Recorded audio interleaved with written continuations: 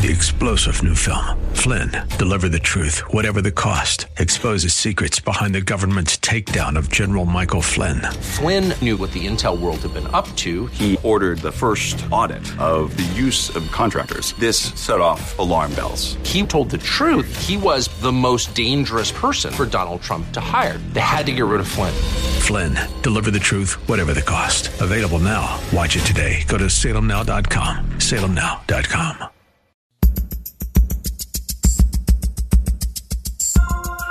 Live from Northern California, it's Lifeline with Craig Roberts. He's the host of Northern California's longest-running conservative talk show.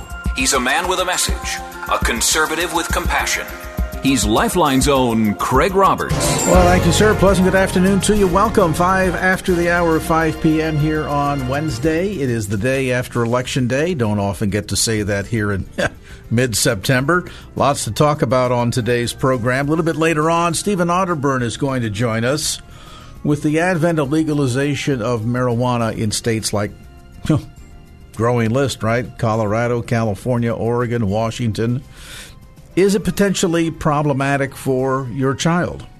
We'll talk about that. Steve Otterburn joins us a little bit later on in tonight's program. Want to lead, though, with the big story of the day, the old adage, what a difference a day makes. Gavin Newsom surviving the second attempt to recall a governor in California's history. 2/3 of voters elected to keep the governor in office. Conservative radio talk show host Larry Elder took 44% of the vote among candidates running to replace Governor Newsom. Let's be gracious. Let's be gracious in defeat. And by the way, we may have lost the battle, but we are going to win the war. And that may very well be telegraphing the suggestion that he plans to make a run for the governor's seat once again when the seat is officially up at the end of the term for Governor Newsom next year. With some insights as to what happened yesterday and if there are any surprises at all in the results of the recall election, Ben Kaplan joins us. Ben is CEO of Top Government, a San Francisco-based political agency, and Top Data, a national polling and market research firm. Ben is a prize-winning Harvard-trained economist who previously served as a case writer at Harvard Business School, the NASDAQ stock market, and the National Bureau of Economic Research. In addition to his insights and involvement with Top Data and Top Government, he's also a best-selling author of some dozen books, including the viral hit, How to Go to College for Almost for Free. And Ben, thank you so much for taking some time to be with us today. I made an observation. There was one of the national talk people who several days, maybe it was last week, had made the comment that the only way that Gavin Newsom was going to win California was if the election was rigged, which clearly, I think, suggested to me that political pundit didn't know much about the makeup of the state of California. Any surprises in the outcome yesterday? Sure. Well, I mean, I think, as we know, it's a 2-to-1 margin of registered Democrats to Republicans. So it's an uphill climb, for anyone on the right side of the aisle. I think one of the surprises that is not being covered a lot, but I think is notable, and we see this as like a mini trend in California, is that Hispanic voters were more conservative than expected again. I mean, I think that was a trend that we started to see, and even though obviously, President Trump, trailed quite a far ways behind in California in 2020. There was some sort of overperformance in Hispanic voters. And I think, according to exit polls, 58% of the Hispanic voters voted to retain Newsom, but that was projected to be at least 10% higher. So I think, one of the surprises, and it's a trend that just has to be watched in California, is essentially in some of the, the counties away from the coastal area, there is a small but noticeable trend in more conservative voting from what is essentially, as you know, the state's potentially largest voting bloc. So that is notable. But I think, the big difference, and if you compare this to, 2003, and obviously that's when Gray Davis was recalled, Arnold Schwarzenegger was elected. Here's the big difference between Arnold Schwarzenegger and Larry Elder. Arnold at the time had 50% favorability ratings when he won in 2003. When it came through in the exit polling, Larry Elder was about 34% favorability. So very difficult in a state that's 2-1 for Democrats to cross over and get some Democrat, votes for in this recall election if you have a favorability rating of that low. And it was a big gap between what Governor Schwarzenegger was able to accomplish. Yeah, that certainly was going to be a very tall hill to climb, no doubt. And while looking at the raw numbers of the results of last night's elections suggest that there wasn't a lot of votes that were siphoned off of Larry Elder, you can still come easily up with another, 1.5 million to almost 2 million additional votes that could have gone to him were the field of contenders not so large. I want to come back to to the observation you made a moment ago, Ben, that I think is fascinating with regard to sort of the difference in expectations of how the Latino vote would come in versus what actually happened. What's your sense? Is that because, to a degree, politicians don't understand that voting bloc, or are they simply not taking them seriously enough? Well, it's a combination, I think, of two things. I think one is that anytime, if you hear anyone talk about, a voting bloc, and we all do, you tend to generalize, right? You tend to say, in this bloc, everyone thinks the same way. And that's, clearly not the case. And clearly, if you're talking about, the high 30% of Californians who are Hispanic or Latino, not everyone looks at things the same way. And there's been, obviously, the vast majority have traditionally Democrat, but that's not necessarily the case because there's also a conservative social streak running through that as well. And so there's counterbalancing factors in all that. So number one, when people start generalizing about a bloc and start talking about, millions of people as if they were one person, there's going to be some deviations and issues with that. The second thing I think that is really noteworthy about, what California sort of looks like is, I think, any time in a state, and we've seen this in sort of states across the board, both states that are kind of predominant Democrat states and predominant Republican states, but any time one party controls for a long time, and it's essentially a one-party state, and California has been like that, for a while, that it tends to people take for granted their supporters. And you kind of sort of say, yeah, they always support us. They always vote a certain way. And that's why you saw Governor Newsom really make a push at the end, because some of the polling, maybe 1 to 2 months out, showed suddenly the Hispanic Latino vote was like 50-50 on this recall. Might it trend the other way? And so he had to kind of rush around, and his advisors rushed around to kind of shore up that vote. So I think one lesson is don't generalize, and two, don't take for granted your supporters. And when you start doing, and there's a tendency to do that when you're the party that's in control and in power, then people don't like being taken for granted. They want to be heard, and that's when you start seeing trends go the opposite direction. How much of this, too, do you think is a result of the trend line heading downward when it comes to COVID cases in the state of California? Ostensibly, the initial hullabaloo over Gavin Newsom and the desire for a recall, amongst many issues, but perhaps chiefest amongst them was this notion that he was a bit of a heretical when it came to don't do as I do as I say in relationship to COVID, things of this sort. And now we see, even in the news today, the 7-day positivity rate for COVID in California is at 3.5%, down by 0.5% compared to just a week ago, and we're one of the few states of the union that are actually seeing the numbers significantly trend downwards as opposed to upward. Do you think that change in direction in relationship to COVID ultimately was a help to the governor? Well, it has to. I think what happened is, of people who voted, against the recall to keep Governor Newsom, I think the exit polls showed over 40% viewed the handling of the pandemic as their number one issue. And if you look at the number one issue of the people who voted to recall, the governor, and a lot of those people supported Larry Elder, their number one issue was the economy. So, it mattered what you thought was the most important issue, and how the pandemic response is doing in California has a huge impact on that. I think if you're just going to summarize in one sentence, it's that Gavin Newsom lost and then won on COVID-19 handling. He initially lost because sort of the kind of the infamous French Laundry dinner, in which, to your point, he sort of did the opposite of what he was telling everyone else to do. Basically created this recall in the first place. There wouldn't have been this election without that singular moment that got a lot of people sort of upset, and was already kind of a sense of, I think Governor Newsom is in many ways he's respected, but he's not a beloved governor, even by Democrats. So that gave a huge boost.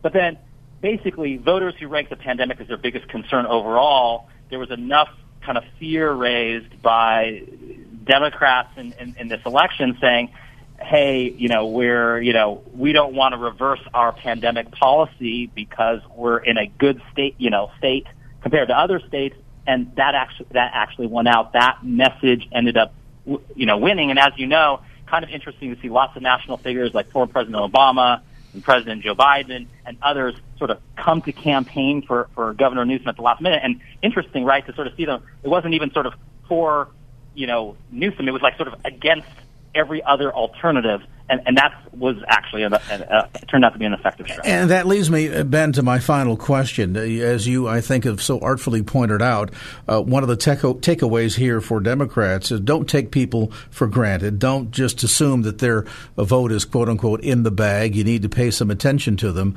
and that lesson perhaps has been learned. With regards to the takeaway for Republicans, what do you think that is? I mean, certainly early on, the COVID situation, as you just pointed out, very much a moving target. Early in this entire recall campaign, before Larry Elder announced that he put his hat in the ring, it was essentially you had the governor running against himself, meaning that it was his own track record that he had to come out and defend. Once Larry Elder entered the race, did that, in a sense, become a little bit of a gift to Gavin Newsom, considering just how blue California is? Yes, that's exactly right. Like, essentially, it gave him the ability to run against a single person. If on the sort of the replacement governor side, it had been a little bit more balanced and there was no one person to target, would have been much more difficult, much more of a referendum on Gavin Newsom. So I think the lesson for Republicans is a couple things. I mean, I think, one, it's that, you have to remember the playing field you're on, right? And your strategy in Texas or Florida cannot be your strategy in California. Right? It's a totally different playing field. And so, I think for 2022, what Republicans have to look at is, they have to find a candidate that stays true to the values, true to the principles, that reflects that. But you've got to also attract Democrats. Because why?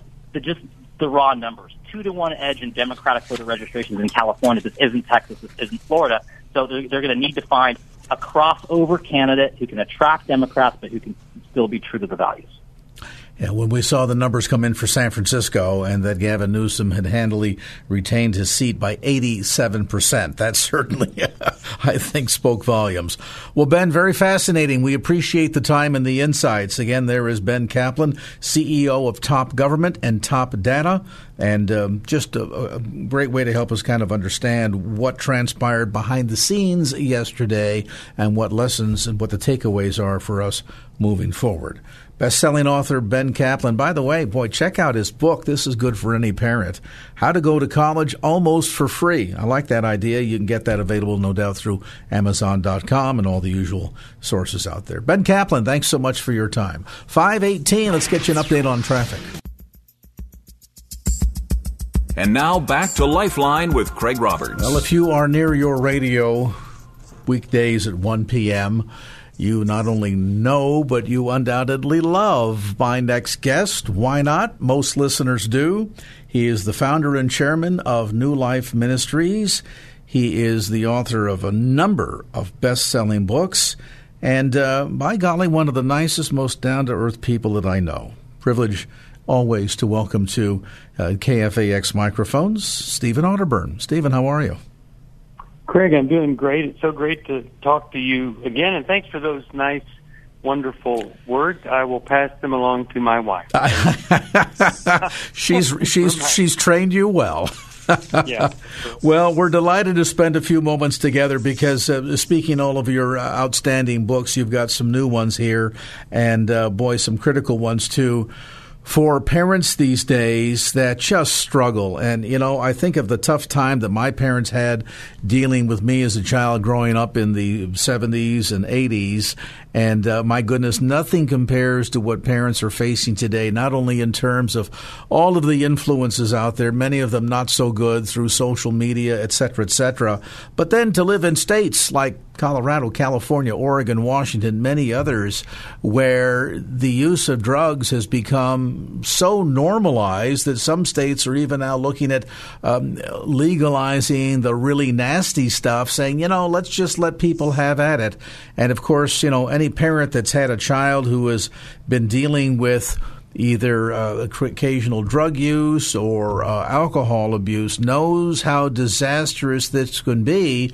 But the big question, Stephen, becomes, how do parents fight back? How do they gain any foothold in an argument with a 17-year-old that says, look, Ma, it's legal in California, so you got to get with the program? Well, a lot of people compare, marijuana and alcohol, and they say that, alcohol is legal, so marijuana should be legal. And I like to talk about another thing that's legal, but it isn't very good for you. It's legal to smoke cigarettes if you're 18 and over. But I'd like anybody to make a case that this legal thing has any benefit to anybody. It's all bad news. It's all illness. It's all lung cancer. And, it's just not a good thing. So you can't look at all the things that are legal and say that's an endorsement for me. Plus, they're all illegal for a young child. So if you're working with your child at the age of 6 to prevent him from smoking pot, that's a really, really good time to start, because you're starting to help them find ways to say no to other friends and to things that aren't good for them, and you're giving them, hopefully, some inner strength. My daughter, she's 12, and a friend said, hey, this girl said some really bad things about you. And she said, well, that's not about me. That's about her. Now, my wife is a really good mother, and so that's the kind of thing that these books produce in these kids. It's not just about marijuana or attention deficit disorder and stuff. It's about how do you build the child's inner strength to say no. And there are, as you know, there are so many excuses for people and so many more reasons, and stress and confusion and COVID and all that stuff, and so much more stuff available to kids. And the internet tells them everything they want to hear or everything that's unhealthy. And if a parent isn't really working hard at this, they're not going to succeed. So we've written some books to help them. It's a whole series, but these are the first two. How to and love your pot smoking teen is the first one. And I'm glad that you bring that in perspective, that just because it's legal doesn't mean that it's necessarily healthy. I mean, a great case in point, as you were mentioning it, I thought, well, eating bacon is not illegal, at least last time I checked. But if you suggest that you're going to sit down every day and have, 5 pounds of bacon for breakfast every day, that's not illegal, but you're probably going to shorten your life quite considerably by engaging in that behavior. And maybe that's part of the argument here. Do parents make the mistake of trying to sort of strong-arm their children into towing the line, doing the right thing, do as I tell you to do, as opposed to acknowledging that they are, yes, our children, but they're really little miniature adults, and in the process of growing up, as you point out, they have not only the influence and access to information from friends, but also from the internet. They may, in some cases, know more about the topic than we do. And so do you get farther, Stephen, by helping to educate a child and to see kind of the deeper questions behind it, as opposed to just the simple, well, don't do it because it's not a good idea? Well, I think you get much more success out of the power of eyeball-to-eyeball connection and ears on your head that listen to the child rather than force, pressure, always lecture. So you really, if you haven't built that connection, strong-arming them is actually going to push them even further away. So what we want parents to do is to be a securely attached parent to that child, where they can be talking about things as they come up, that there aren't secret worlds out there of marijuana, sex, and other things that they are needing to hide because there is no deep connection. And it takes a lot of time to have that connection. But fact is, more kids are connected to websites and different apps and screens than they are to their parents. But it's never too late. And one of the saddest things, Craig, you mentioned New Life Live. The other day, we had a situation, which we hear about all the time, where the mother is letting the 15-year-old smoke pot at home because she'd rather him do it at home than somewhere else. Well, as we got into that situation much deeper, this was actually a mother who didn't want to ever lose her son. Men had deserted her. Her husband had left her, but she was determined to keep this kid dependent on her, and marijuana was one of the things that would lead to that.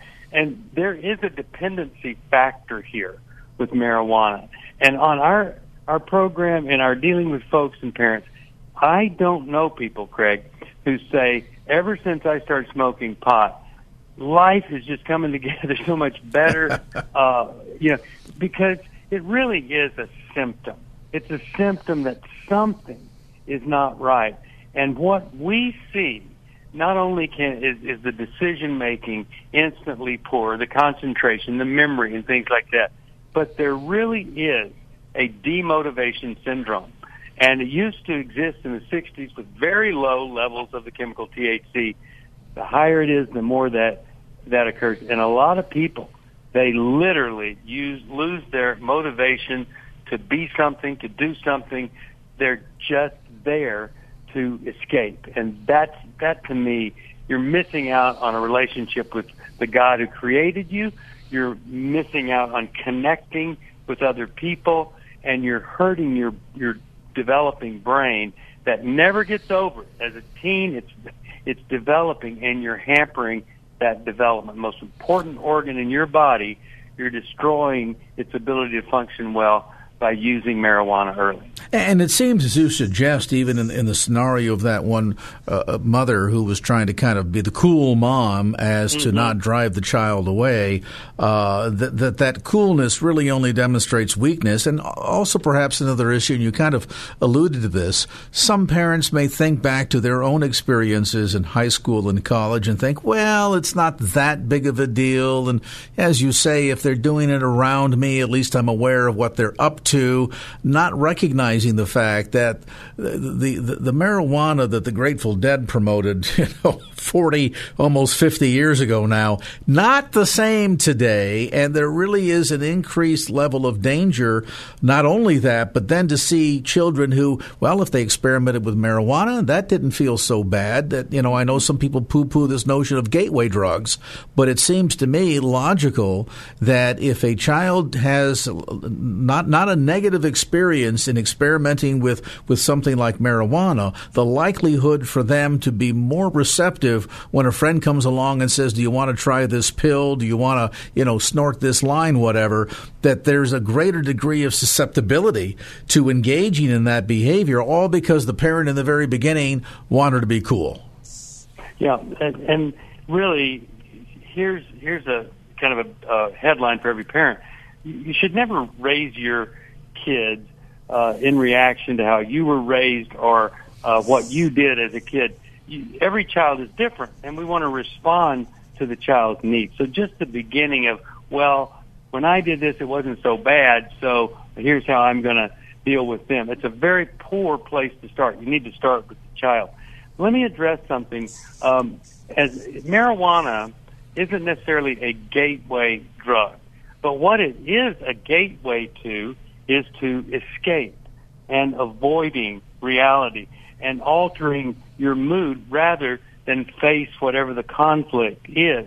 And if we don't see smoking marijuana as a symptom of a problem in an adolescent where they're risking their lives, it is illegal, they're risking being expelled, all these things that come with it, then you have to ask, what is at the source of this, that they need this or want this so badly? And oftentimes, it's a parent that's not there or a healthy group that's not there.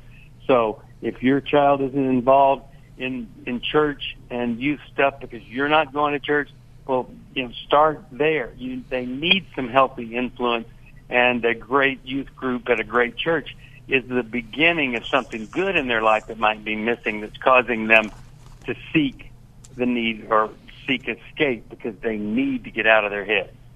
Steve Otterburn with New Life Live, and of course the broadcast ministry here on KFAX, weekday afternoons at 1 p.m. Steve's got two brand new books out we're talking about this afternoon, Understanding and Loving Your Child Who Smokes Pot, and the other that we'll touch on when we come back after the break, Understanding and Loving Your Child with ADHD. I'm Craig Roberts. More of our discussion with Stephen Otterburn from New Life Live as Lifeline continues. And now back to Lifeline with Craig Roberts. In our limited time tonight, I want to shift to another topic that is equally of concern and import to parents, and particularly as we see the rise in diagnoses of ADHD or attention deficit disorders, that children struggle in a sort of traditional learning environment. And if the instructors are not astute enough to pick up on what's occurring early on, it can really create lifelong challenges for that child. Parents to understand what all this means and how to negotiate the sometimes tricky waters of attention deficit disorder. Well, a new book out by our guest tonight, Stephen Otterburn from New Life Ministries, called Understanding and Loving Your Child with ADHD. How did the vision for this particular book get on your radar screen, Steve?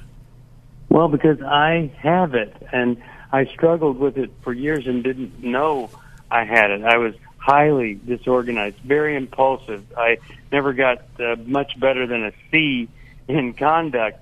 And teachers would say, your brain is working faster than your pencil, because I would just go on to something else. And when I found that somebody else had what I had, and I discovered this diagnosis, a lot of people say, oh, we don't want to label anybody.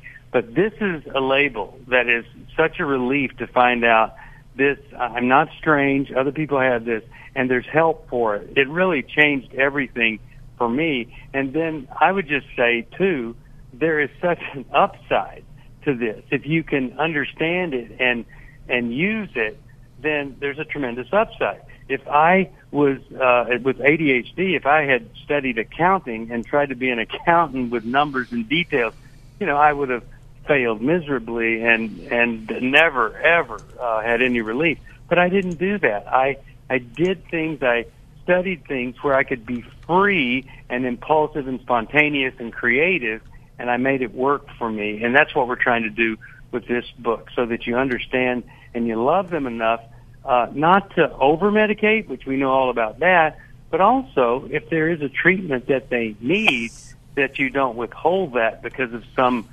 somebody abused something, whatever. Just let your child be assessed and let the professional help you figure out what is the best combination of sleep, exercise, if you need medication, that, supplements, all this that would help a child function with this particular unique set of characteristics. Is it challenging for a parent when you've got mixed children? In other words, 2 or 3 of the kids maybe in the family that have no attention deficit or hyperactivity signs whatsoever. They just seem to be well-adjusted, normal, fine kids getting along great. And then there's that one child, and suddenly now the parent is challenged with, well, I don't want to single them out for special treatment as if somehow I'm ignoring the other kids, but we do have to recognize that they need attention, but they need attention maybe in a different way. Well, it's so true. I had a friend that had 3 kids, and they were amazing, and he felt like he was an expert at parenting.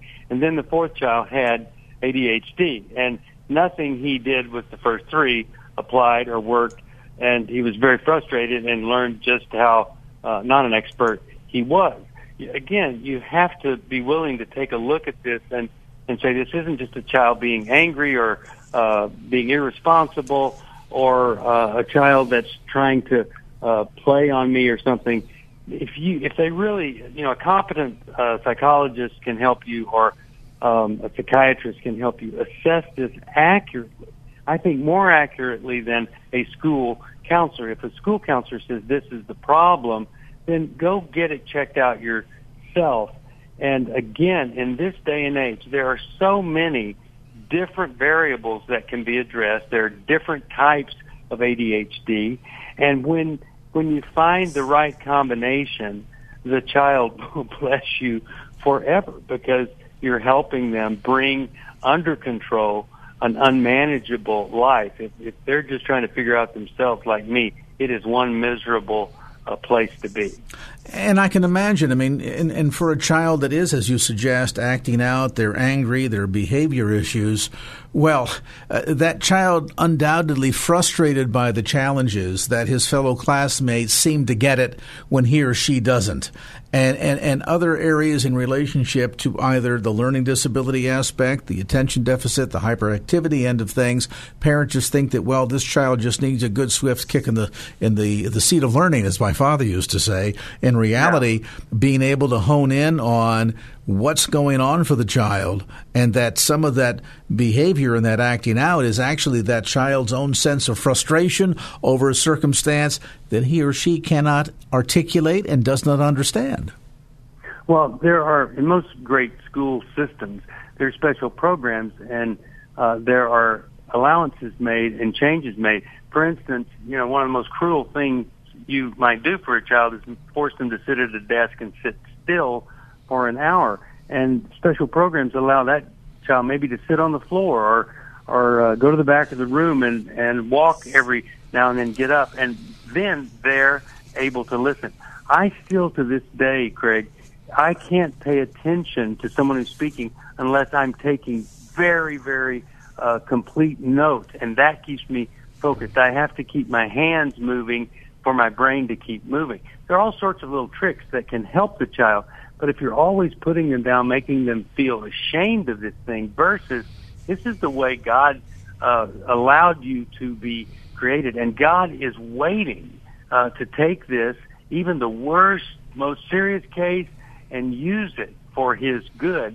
But we've got to cooperate with God and do whatever it takes to help the child, not hurt the child with some kind of shaming or judgmental treatment of that child. Yeah, and the parent really needs to not only be focused early on to be sensitive to such matters, but then to understand that, as you point out, Steve, it doesn't make that child a bad child. This child that has a different way of learning or some challenges that can all be overcome with time, attention, patience, and care. The book is called Understanding and Loving Your Child with ADHD, and for longtime KFAX listeners who are fans of New Life Live, you probably just heard some news and went, wait, what? No. Steve is too smart, too articulate. There's no way he had those challenges. See, there's a living demonstration of the kind of hope that is available to your family and your child. So we invite you to check out these two new books. They're very timely on topics that, unfortunately, a lot of parents are struggling with these days. Understanding and Loving Your Child with ADHD, and Understanding and Loving Your Child Who Smokes Pot. It will be released by Salem Books, same fine folks that own this radio station. Steve Otterburn, it's always great to visit with you. We appreciate the time, brother. Thank you, Craig. And anybody interested in what we're doing, 1-800-NEW-LIFE. We're doing a parenting seminar on October 2nd, and we'll be talking about all these kinds of things, and we'd love to help any way possible. Good stuff. So you can check them out online, newlife.com. That's newlife.com, or 1-800-NEW-LIFE. Our appreciation again to Stephen Otterburn, founder and chairman of New Life Ministries. Check them out weekdays at 1 p.m. right here on KFAX. 5:47 on the clock, the latest now in traffic. And now back to Lifeline with Craig Roberts. Dr. Jerry Buckner, a radio show. Something tells me the name sounds remotely familiar. I'm not sure where I know him from. Dr. Buckner, host of Contending for the Faith, Saturdays at 7 p.m.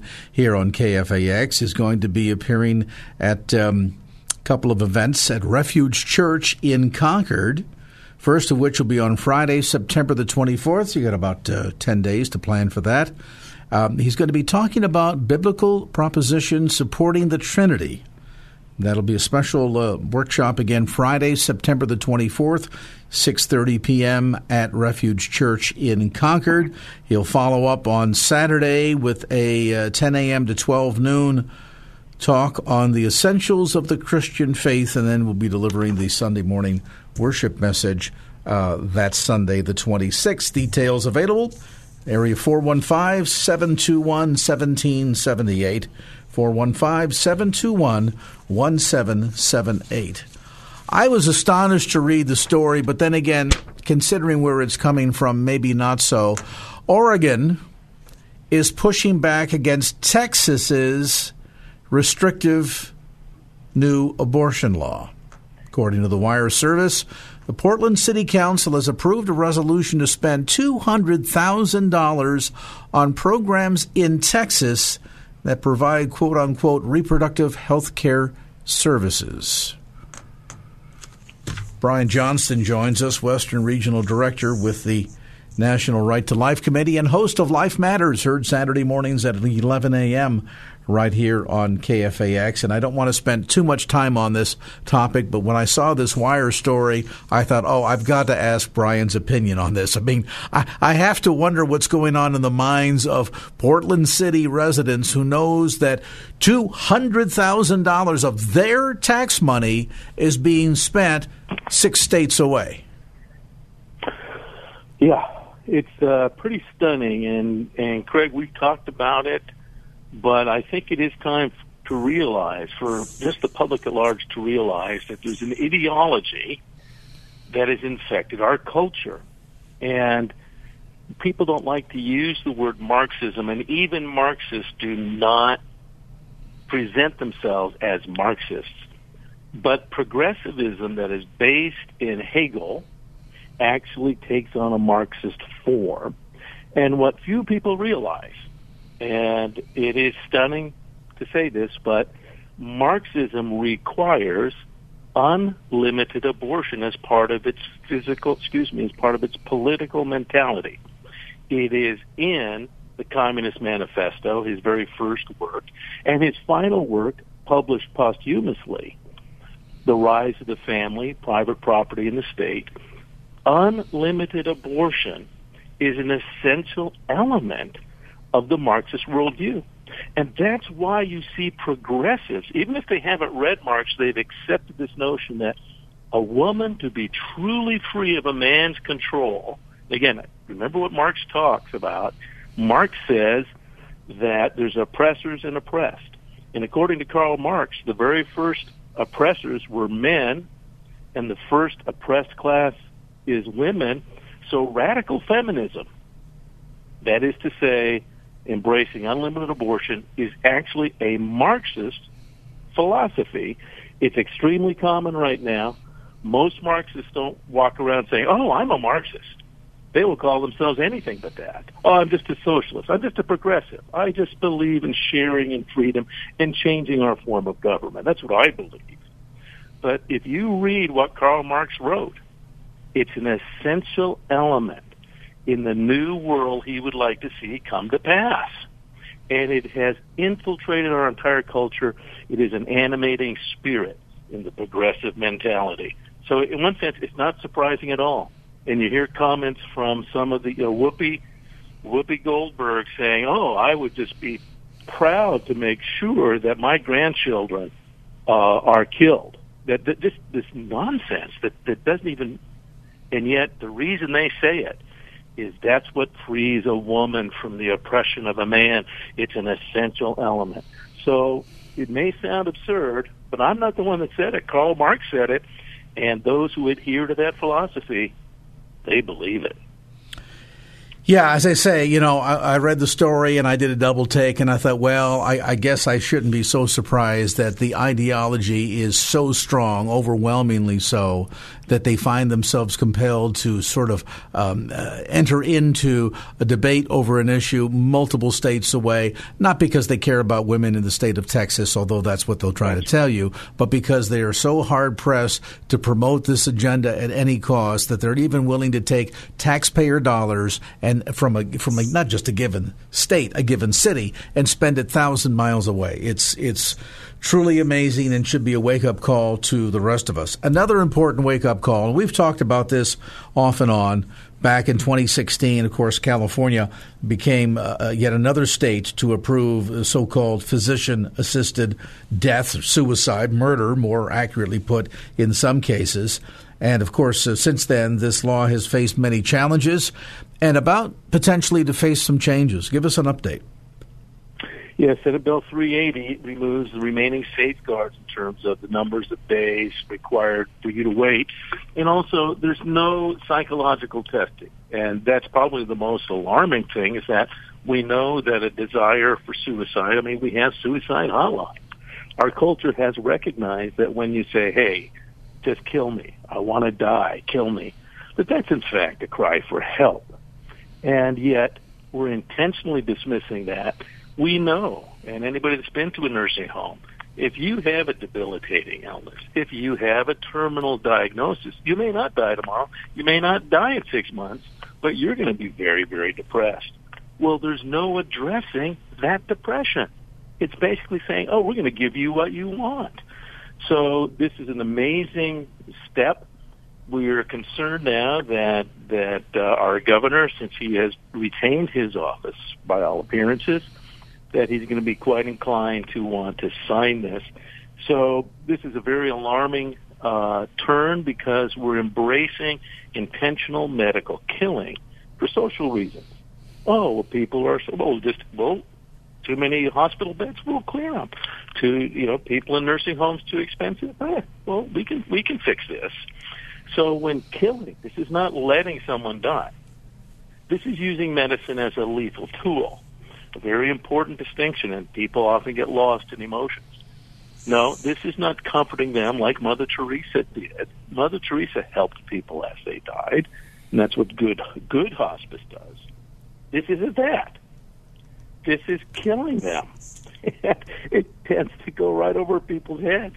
But I assure you, when it's practiced, it's very real and immediate. And as Long John Silver says, dead men tell no tales. And a lot of times that's what goes on. Kill them, they're gone, and very often they're heirs, as in the case of this governor.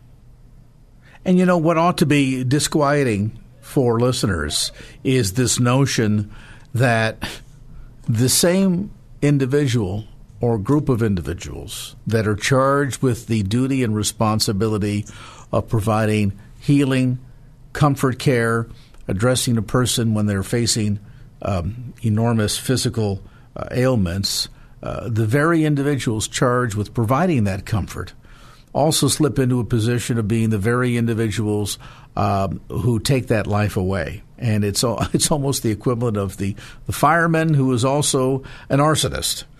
And boy, talk about a sense of being disquieting, that the physician that's looking after you, that you're reliant upon to save your life, to heal you because you have family that you care about and certainly want to go home to be with Jesus, but not today, as the old saying goes. You're looking to that physician to provide that kind of support. And then imagine finding out, oh, yes, and also on the side, they engage in so-called assisted suicide. Shocking stuff. Senate Bill 380, continuing to follow it very closely. You can get deeper insights every Saturday morning at 11 a.m. on Life Matters. Brian Johnston takes a solid half hour to unpack these and many more issues of concern to people of conscience, people that are advocates for the protection of life, particularly at its most fragile ends of the continuum. That's the cradle and the grave. So be sure to check the program out. Again, Saturday mornings at 11 a.m., Life Matters. Brian Johnston, the host. And to get more information, you can log on to CaliforniaProLife.org. That's CaliforniaProLife.org. 6:01, let's get you updated on some traffic here. 3-star General Michael J. Flynn, head of the Pentagon Intelligence Agency, knew all the government's dirty secrets. He was one of the most respected generals in the military. Flynn knew what the intel world had been up to. He understood its funding. He ordered the first audit of the use of contractors. This set off alarm bells. The explosive new documentary, Flynn, Deliver the Truth, Whatever the Cost, uncovers the facts behind this scandal. Flynn told the truth. He was the most dangerous person for Donald Trump to hire. I find out the worst enemy that I'm going to face in my life is right here in America. They took my assessment and they wanted me to change it. And I was like, I'm not changing it. They had to get rid of Flynn. With in-depth interviews, archival footage, and never-before-seen personal records of the man behind the headlines. I just felt like I was drowning. Flynn, Deliver the Truth, Whatever the Cost. Available now. Watch it today. Go to salemnow.com. salemnow.com.